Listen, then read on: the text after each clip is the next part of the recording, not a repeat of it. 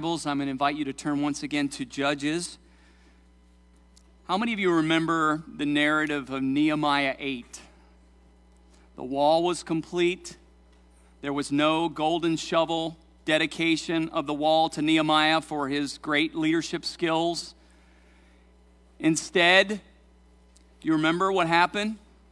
Are you even listening to me? Wah, wah, wah, wah. Some of you are like, where are you at? I'm back here, please.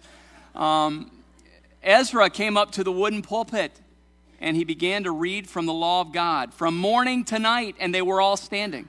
Some of you thought you were in Nehemiah 8 just a few minutes ago when Maxim read the scriptures, and you've never stood for 2 chapters before.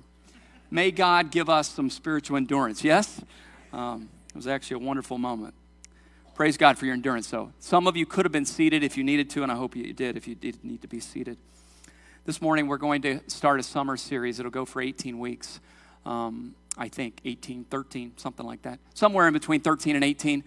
September 18th, I think, is the final Sunday. We're going to go through the book of Judges this summer.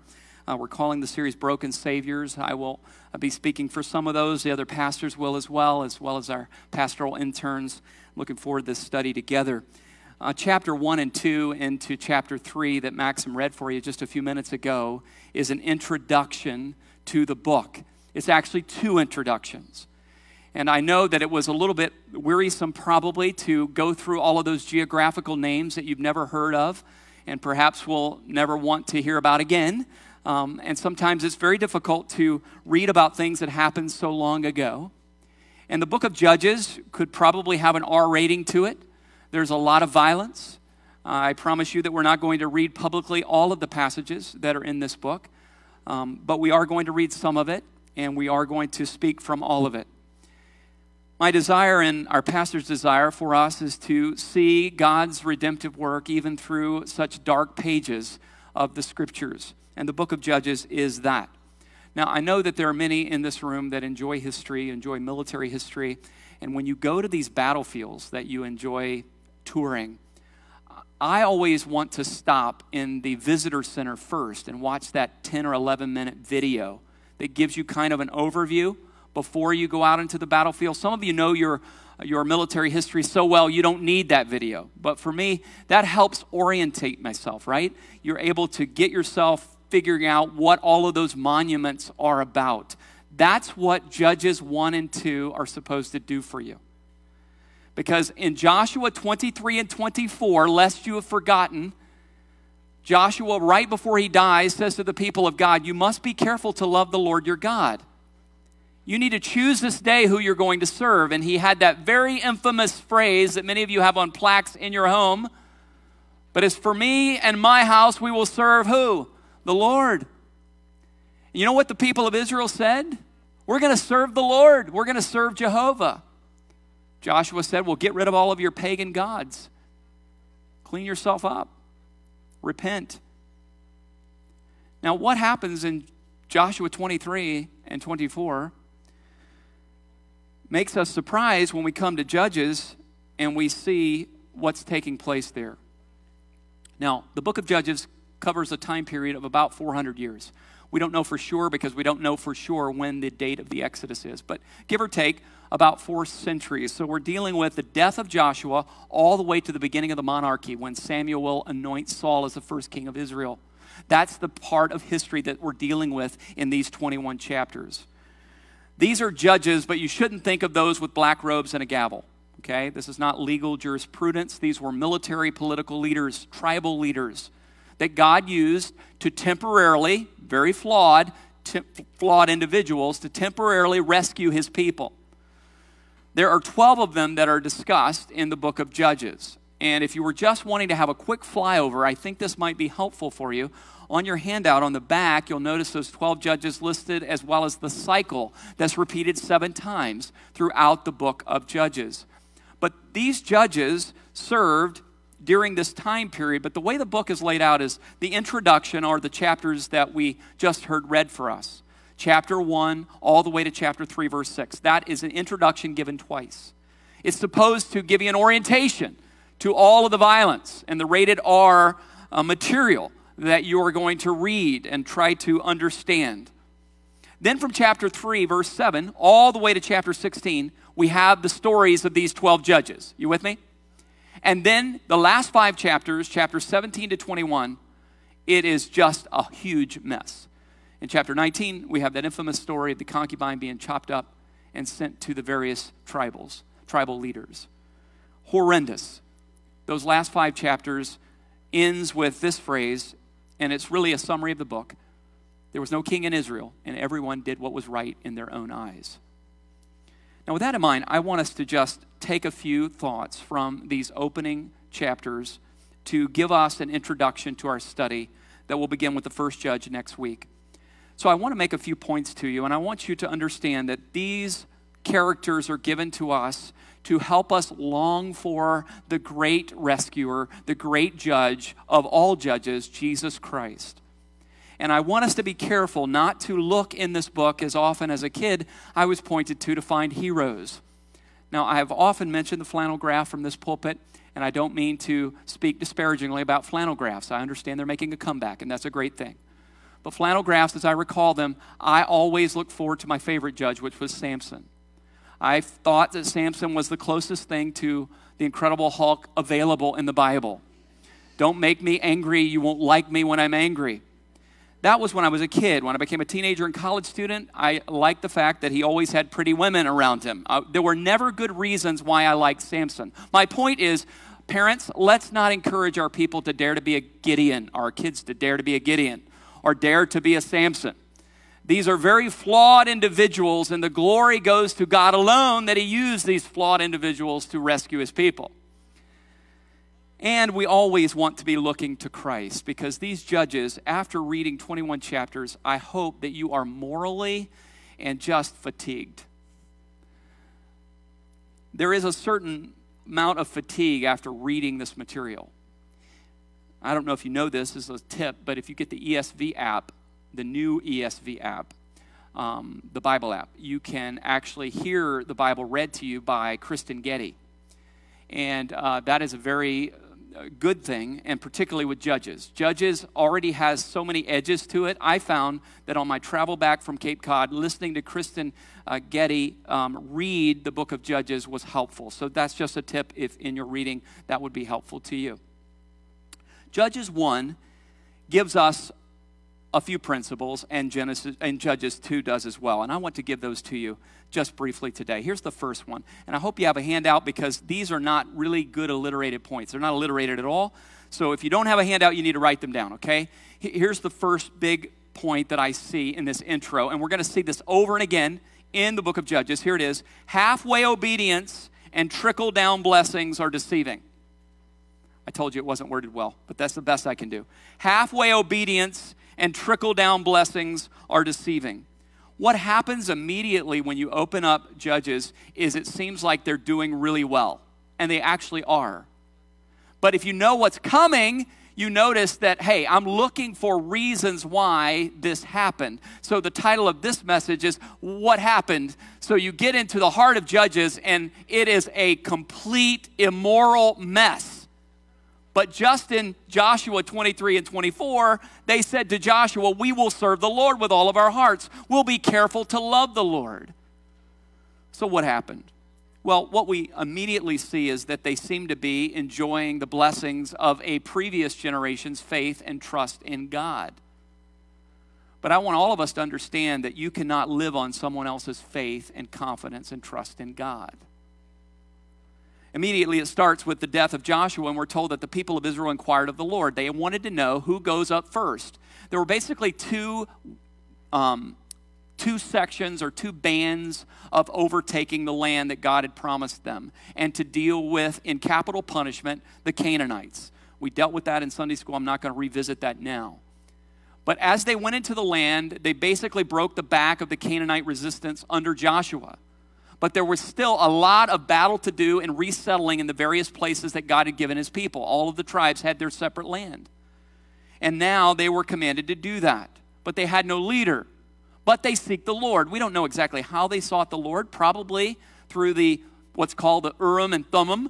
These were two stones that were behind the breastplate of the high priest that would basically indicate yes or no, God's will. And it appears that in some way they sought the Lord, maybe not through the Urim and Thummim, maybe it was through a priest or a prophet who was giving them a word from the Lord as they asked.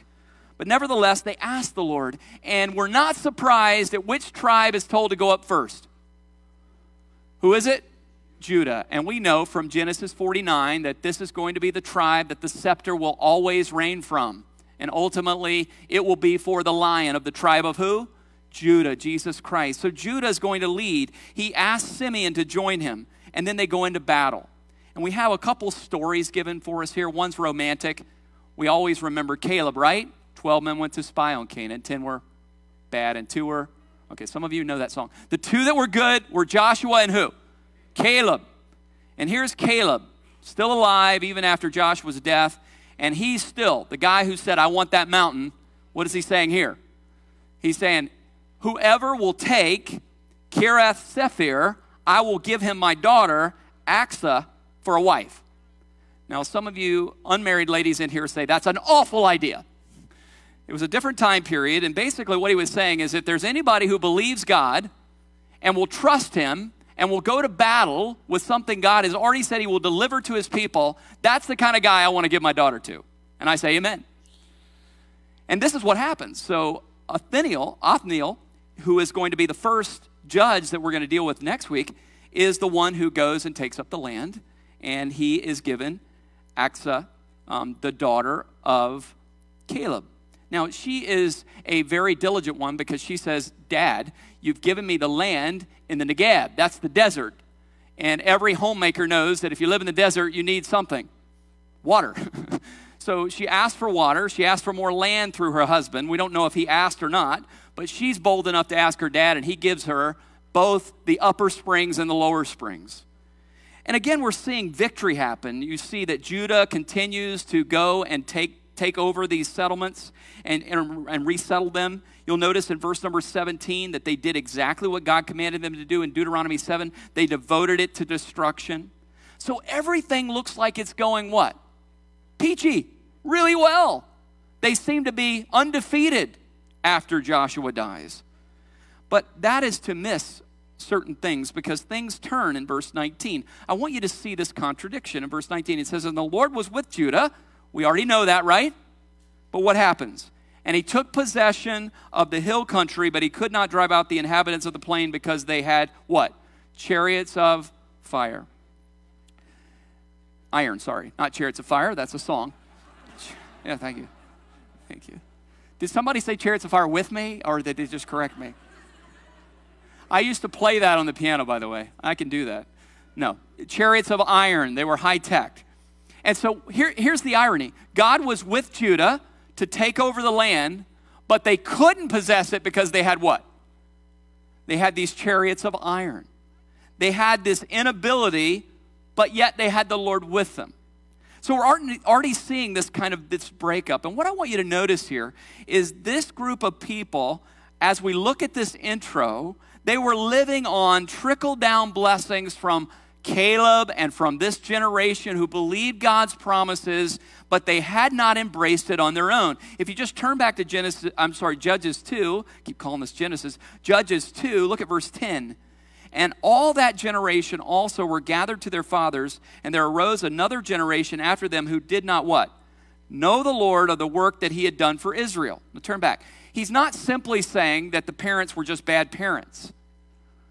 They lived with the Canaanites. They were told to exterminate the Canaanites. If they didn't, they would begin to serve their gods and worship their idols, and they would participate in all of the vile sins, bestiality, child sacrifice, homosexuality, adultery, idolatry. And all of those sins they ultimately began to participate in. God warned them. But instead of completely eradicating them, they decided, we're going to put a smiling face on the God of Israel. This is too harsh. We can make them be our servants. And so there was a generation that grew up that it wasn't that they didn't know about what God had done historically, but they didn't know God personally. And they thought because there's no Mount Sinai shaking and smoking and earthquakes and lightning that maybe this partial obedience, halfway obedience isn't so bad after all. I mean, God hasn't brought down his curse on us or his judgment on us. And after all, we're in the land. And Judah's taking the leadership. And we've actually made some of these people that we let live be our servants, our slaves. What do we see from this? We see a group of people that instead of obeying the Lord fully, they are relying on the residual trickle-down blessings of a generation before them that believed God and said, we will serve and be careful to love God with all of our hearts. Is that possible to happen in the church today? Is it possible that we have enjoyed, even as a country, the residual trickle-down blessings of men and women who had virtue?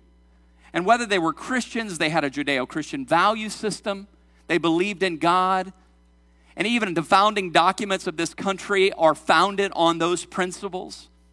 And we, as my generation and many generations, have enjoyed the trickle-down blessings of all of that wonderful, God-fearing, biblical principles built our country. But that's true in the church as well. You know, it's not how you start, it's how you finish. Now, those baseball fans in here may remember this, but in 1987, I think I was 13 years old then, the Milwaukee Brewers started out, and I don't follow the Milwaukee Brewers, but I followed them because they were 4-0, and then they were 6-0. They ultimately went 13-0, which you baseball fans know that's a pretty tall feat to start a season 13-0 before they lost their first game. They ultimately went 17-1 in April, and it was one of the best starts. I think the second best start of any Major League Baseball team. I think the Orioles had done better in 1982 or something like that. But then May came. You know what happened in May? They did something else that was almost unthinkable. They lost 12 games in a row. They went 0-12.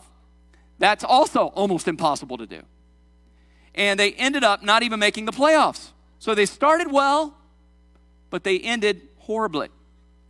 What we're watching in this intro is the things that you start seeing the cracks in the vase. You start seeing the fissures. You start seeing the problems of compromise. I want to ask you today, very personally, are there people that have been members of this local church for decades, but you're living off of a previous generation's commitment to Jehovah? Your commitment to Christ is more familial, more traditional than it is personal. Is it possible that we, too, can enjoy the blessings of a generation who believed God's promises, embraced God's promises, but we don't really embrace them ourselves? In fact, we dismiss half obedience all the time because God hasn't brought down any heavy judgment, so maybe it's okay. Second principle I want you to see here is God's holiness and sin's corruption begin to be minimized. How does a group of people who says we will believe God, we will serve God, then they turn out to be what we see in Judges? Secondly, God's holiness and sin's corruption begins to be minimized. Now, I can't mention all of these. Maxim read them all, but I just want to highlight them for you. In verse 19, we see Judah with the Lord. They do not go ahead and fulfill what they were told to do because they had these chariots of iron. And then you'll notice in verse 21, the people of Benjamin did not drive out the Jebusites. In verse 27, Manasseh did not drive out the inhabitants of Bethshean. The Canaanites persisted in dwelling in the land, verse 27. Verse 29, Ephraim did not drive out the Canaanites. Do you see it? It's almost like a drumbeat. Are you guys with me? Some of you, you look like you're in a different planet again. Come back, please. Okay, so the repetition here is they stopped short of fully obeying God. You see that? But I want you to see this compromise with corruption and sin. In Deuteronomy 20, God was very clear to them. There were rules for war, but there was a separate war plan for the Canaanites. Every Canaanite was to be removed. Men, women, children, and all animals. Anything that breathed. Now again, I hope that you can at least listen to, if you weren't here for Sunday school, about the removal and the killing of the Canaanites, because we spoke about that in detail. I'm not going to do that here. What they do is they show, we think that's too harsh. We would rather make them our servants. Let them live in the land as long as we're in control, but removing them completely, that's not really kind. You'll notice in verse number 24, they did something God told them not to do with the Canaanites. Don't make any covenants with the Canaanites. Look at what they did. The tribe of Joseph, they actually sent him some spies and saw a man coming out of Bethel, and they said, where's the entrance? Now, if you're wondering why are they asking where the entrance is, because they just saw the guy come out of the city, it was probably camouflaged in some way. And the main strategic entrance you couldn't get to if you were an immigrant or a foreigner. So they were asking for a way in. But this is not like Rahab. They say, if you will tell us how to get into the city, look at the phrase, we will deal, what's the word? Kindly. That's the word hesed. That's the word for God's covenant loyalty to his people. They are doing exactly what God told them not to do, making covenant with the enemy. And they're going to allow them to stay. And this guy doesn't do like Rahab and become an Israelite, become part of the people of God. He goes and builds another city and calls it the name of the city that he just left, Luz. And later on, you'll notice in our Old Testament reading, they become a thorn in the side of Israel. I'm only sharing that with you because what's happening is they are beginning to say, you know what, this look that Jehovah has of totally removing all the Canaanites, that's too harsh. Let's have a different approach. Let's have them live amongst us. Let's make them be our slaves. Then we can get some real work out of them. And this compromise actually is a better solution than what God had given us as the marching orders for dealing with these sinners who were now up for the death penalty, according to Genesis 15. Whenever there's an airplane crash, this is what they do, right? They look for the what? The black box. The black box is supposed to tell them why this plane just fell out of the air or whatever. What is the black box for what's going to happen in the rest of the book of Judges? Here it is, folks. There is this lack of looking at sin and God's holiness the way God looks at sin and the way God is altogether holy. And don't think that the church is immune to this. It sickened me, to be honest with you, just on vacation, to go by so many churches that are advertising on their sign that what God's word clearly calls sin and wickedness and perversity, we are open and accepting of that. I'm not trying to make a political point here. I'm trying to make a biblical point, folks. These are not the people who claim to be the pagans. These are the people of God who now say what God calls sin, it's not sin. Now, that's just one example. But how many of the Canaanite theories are now becoming invasive into the church and swallowed without any biblical discernment that now we say, okay, you know what, this is a better look than actually saying, here's what God's word says. This is a compromise that's not unique to the people of God. And some people, commentators, many of them say it this way. Instead of the Israelites making the Canaanites followers of God, it was the Canaanization of the people of God. Number 3, being stirred emotionally and being changed spiritually are confused. There are going to be 7 cycles here, and he mentions those 7 cycles. But before he mentions those cycles, we'll notice in chapter 2, the angel of the Lord shows up. Now, this is just a biblical point I think will be helpful to you. And I'm going to speed through this, but whenever you see the angel of the Lord with the article, the angel of the Lord, oftentimes this is what we call a Christophany, an appearance of the pre-incarnate Son of God. The way you know those are moments, not just another angel, another messenger, is when he gives attributes that only go to God. And he said, I was the one who led you out from Egypt, brought you into the land that I swore to give to your fathers. So he's speaking as God. The other way you know is when he receives worship. Here in this passage, this is clearly, I believe, a pre-incarnate visitation from none other than Jesus Christ. When Jesus Christ comes in and he begins to tell you what the problem is, you know that he is going to tell you the truth. This happens in Revelation 2 and 3, doesn't it? When he visits the churches in Asia Minor and he comes into each of those candlesticks. So if Jesus comes into East Brandywine Baptist Church and he begins to point out the things that are right and point out the things that are wrong, folks know this, whatever he says is true. And here he says to them, I brought you up out of Egypt. I made a covenant with you. I told you to completely destroy the Canaanites. You didn't. You halfway obeyed me. And now they're going to be thorns in your sides, and their God shall be a snare to you. And as soon as the angel of the Lord spoke, what did they do? How did they respond? They began to what? Cry and weep. You know what happened here is they were obviously emotionally stirred, and that's a good thing. I think we're too often not emotionally stirred by truth, and our affections are left unstirred. But when only our emotions are stirred and only our eyes are wet and there's no change of heart, this is what 2 Corinthians chapter 7 calls worldly sorrow. It's not really godly sorrow that leads to repentance. And the way we know that it's not real, genuine repentance is this cycle continued 7 times in the book of Judges. You can track it under the judges. Here's the cycle. They rebelled against God. There was retribution by God. They were enslaved by an oppressor. Then they began to have remorse. I don't want to call it repentance. They began to cry out to God for rescue. God in his mercy rescued them by these flawed leaders, these judges. Then they had some rest, and guess where they were right back at? Rebellion. Just keeps going around.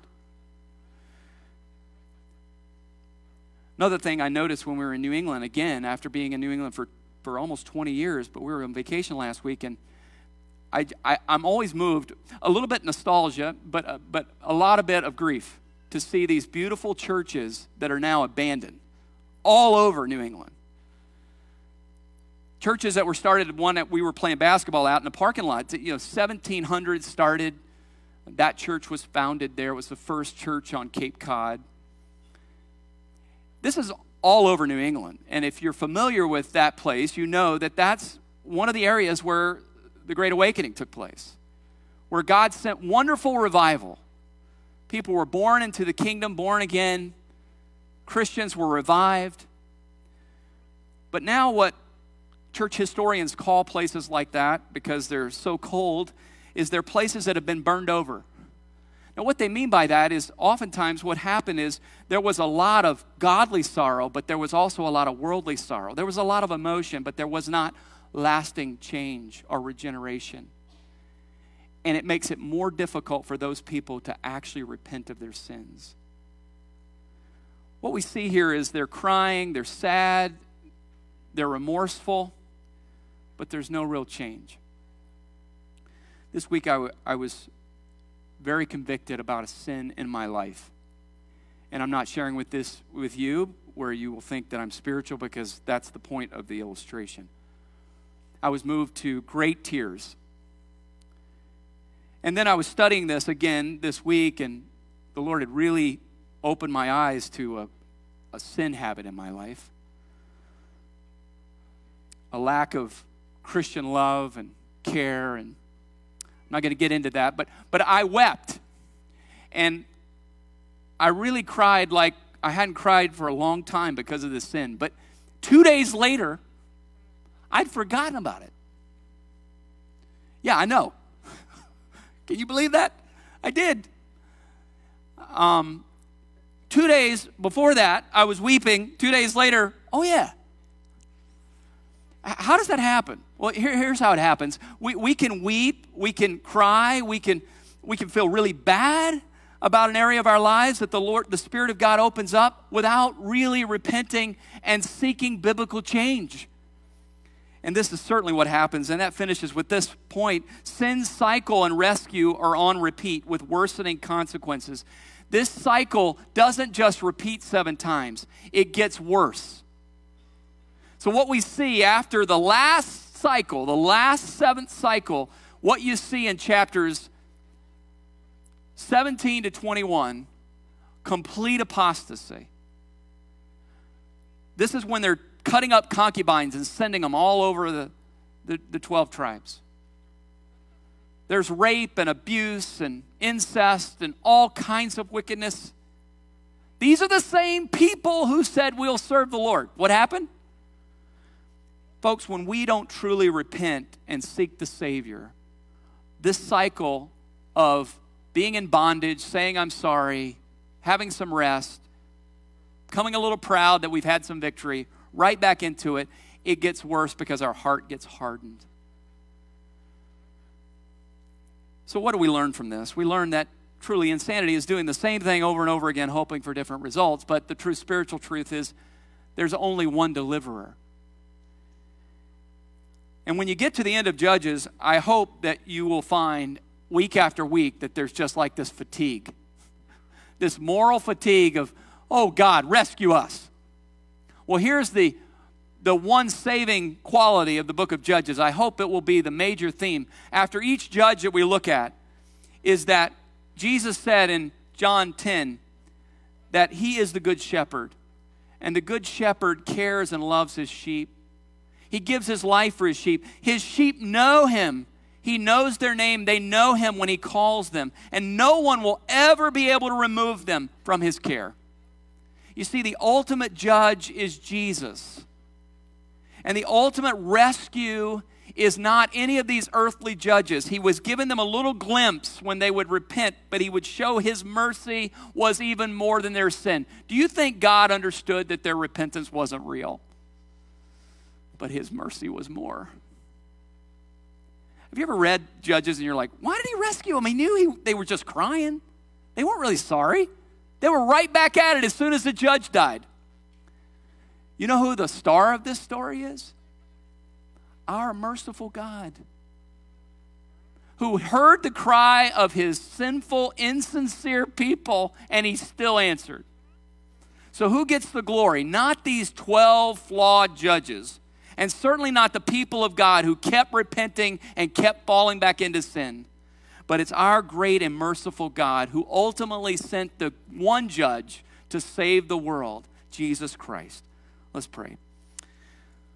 Lord, we do find ourselves fatigued as we read through this violent, immoral, anti-God book. But then we see your hand continuing to bring rescue and salvation to your people. Hearing their cry for mercy and their mourning over their sin. And you were quick to hear and quick to save and quick to forgive. Father, we just praise you this morning that you hold us fast even when our hearts wander and are cold. We confess to you that we're often moved emotionally, but not moved to true biblical repentance. And we pray that you would change us, that we'd not just be stirred emotionally, but we'd be changed spiritually. And we ask that this study of this Old Testament book would cause us to love our Savior more, to hate sin more and love righteousness, and like your Son, that you would pour upon us the oil of gladness. And we pray these things in Jesus' name. Amen.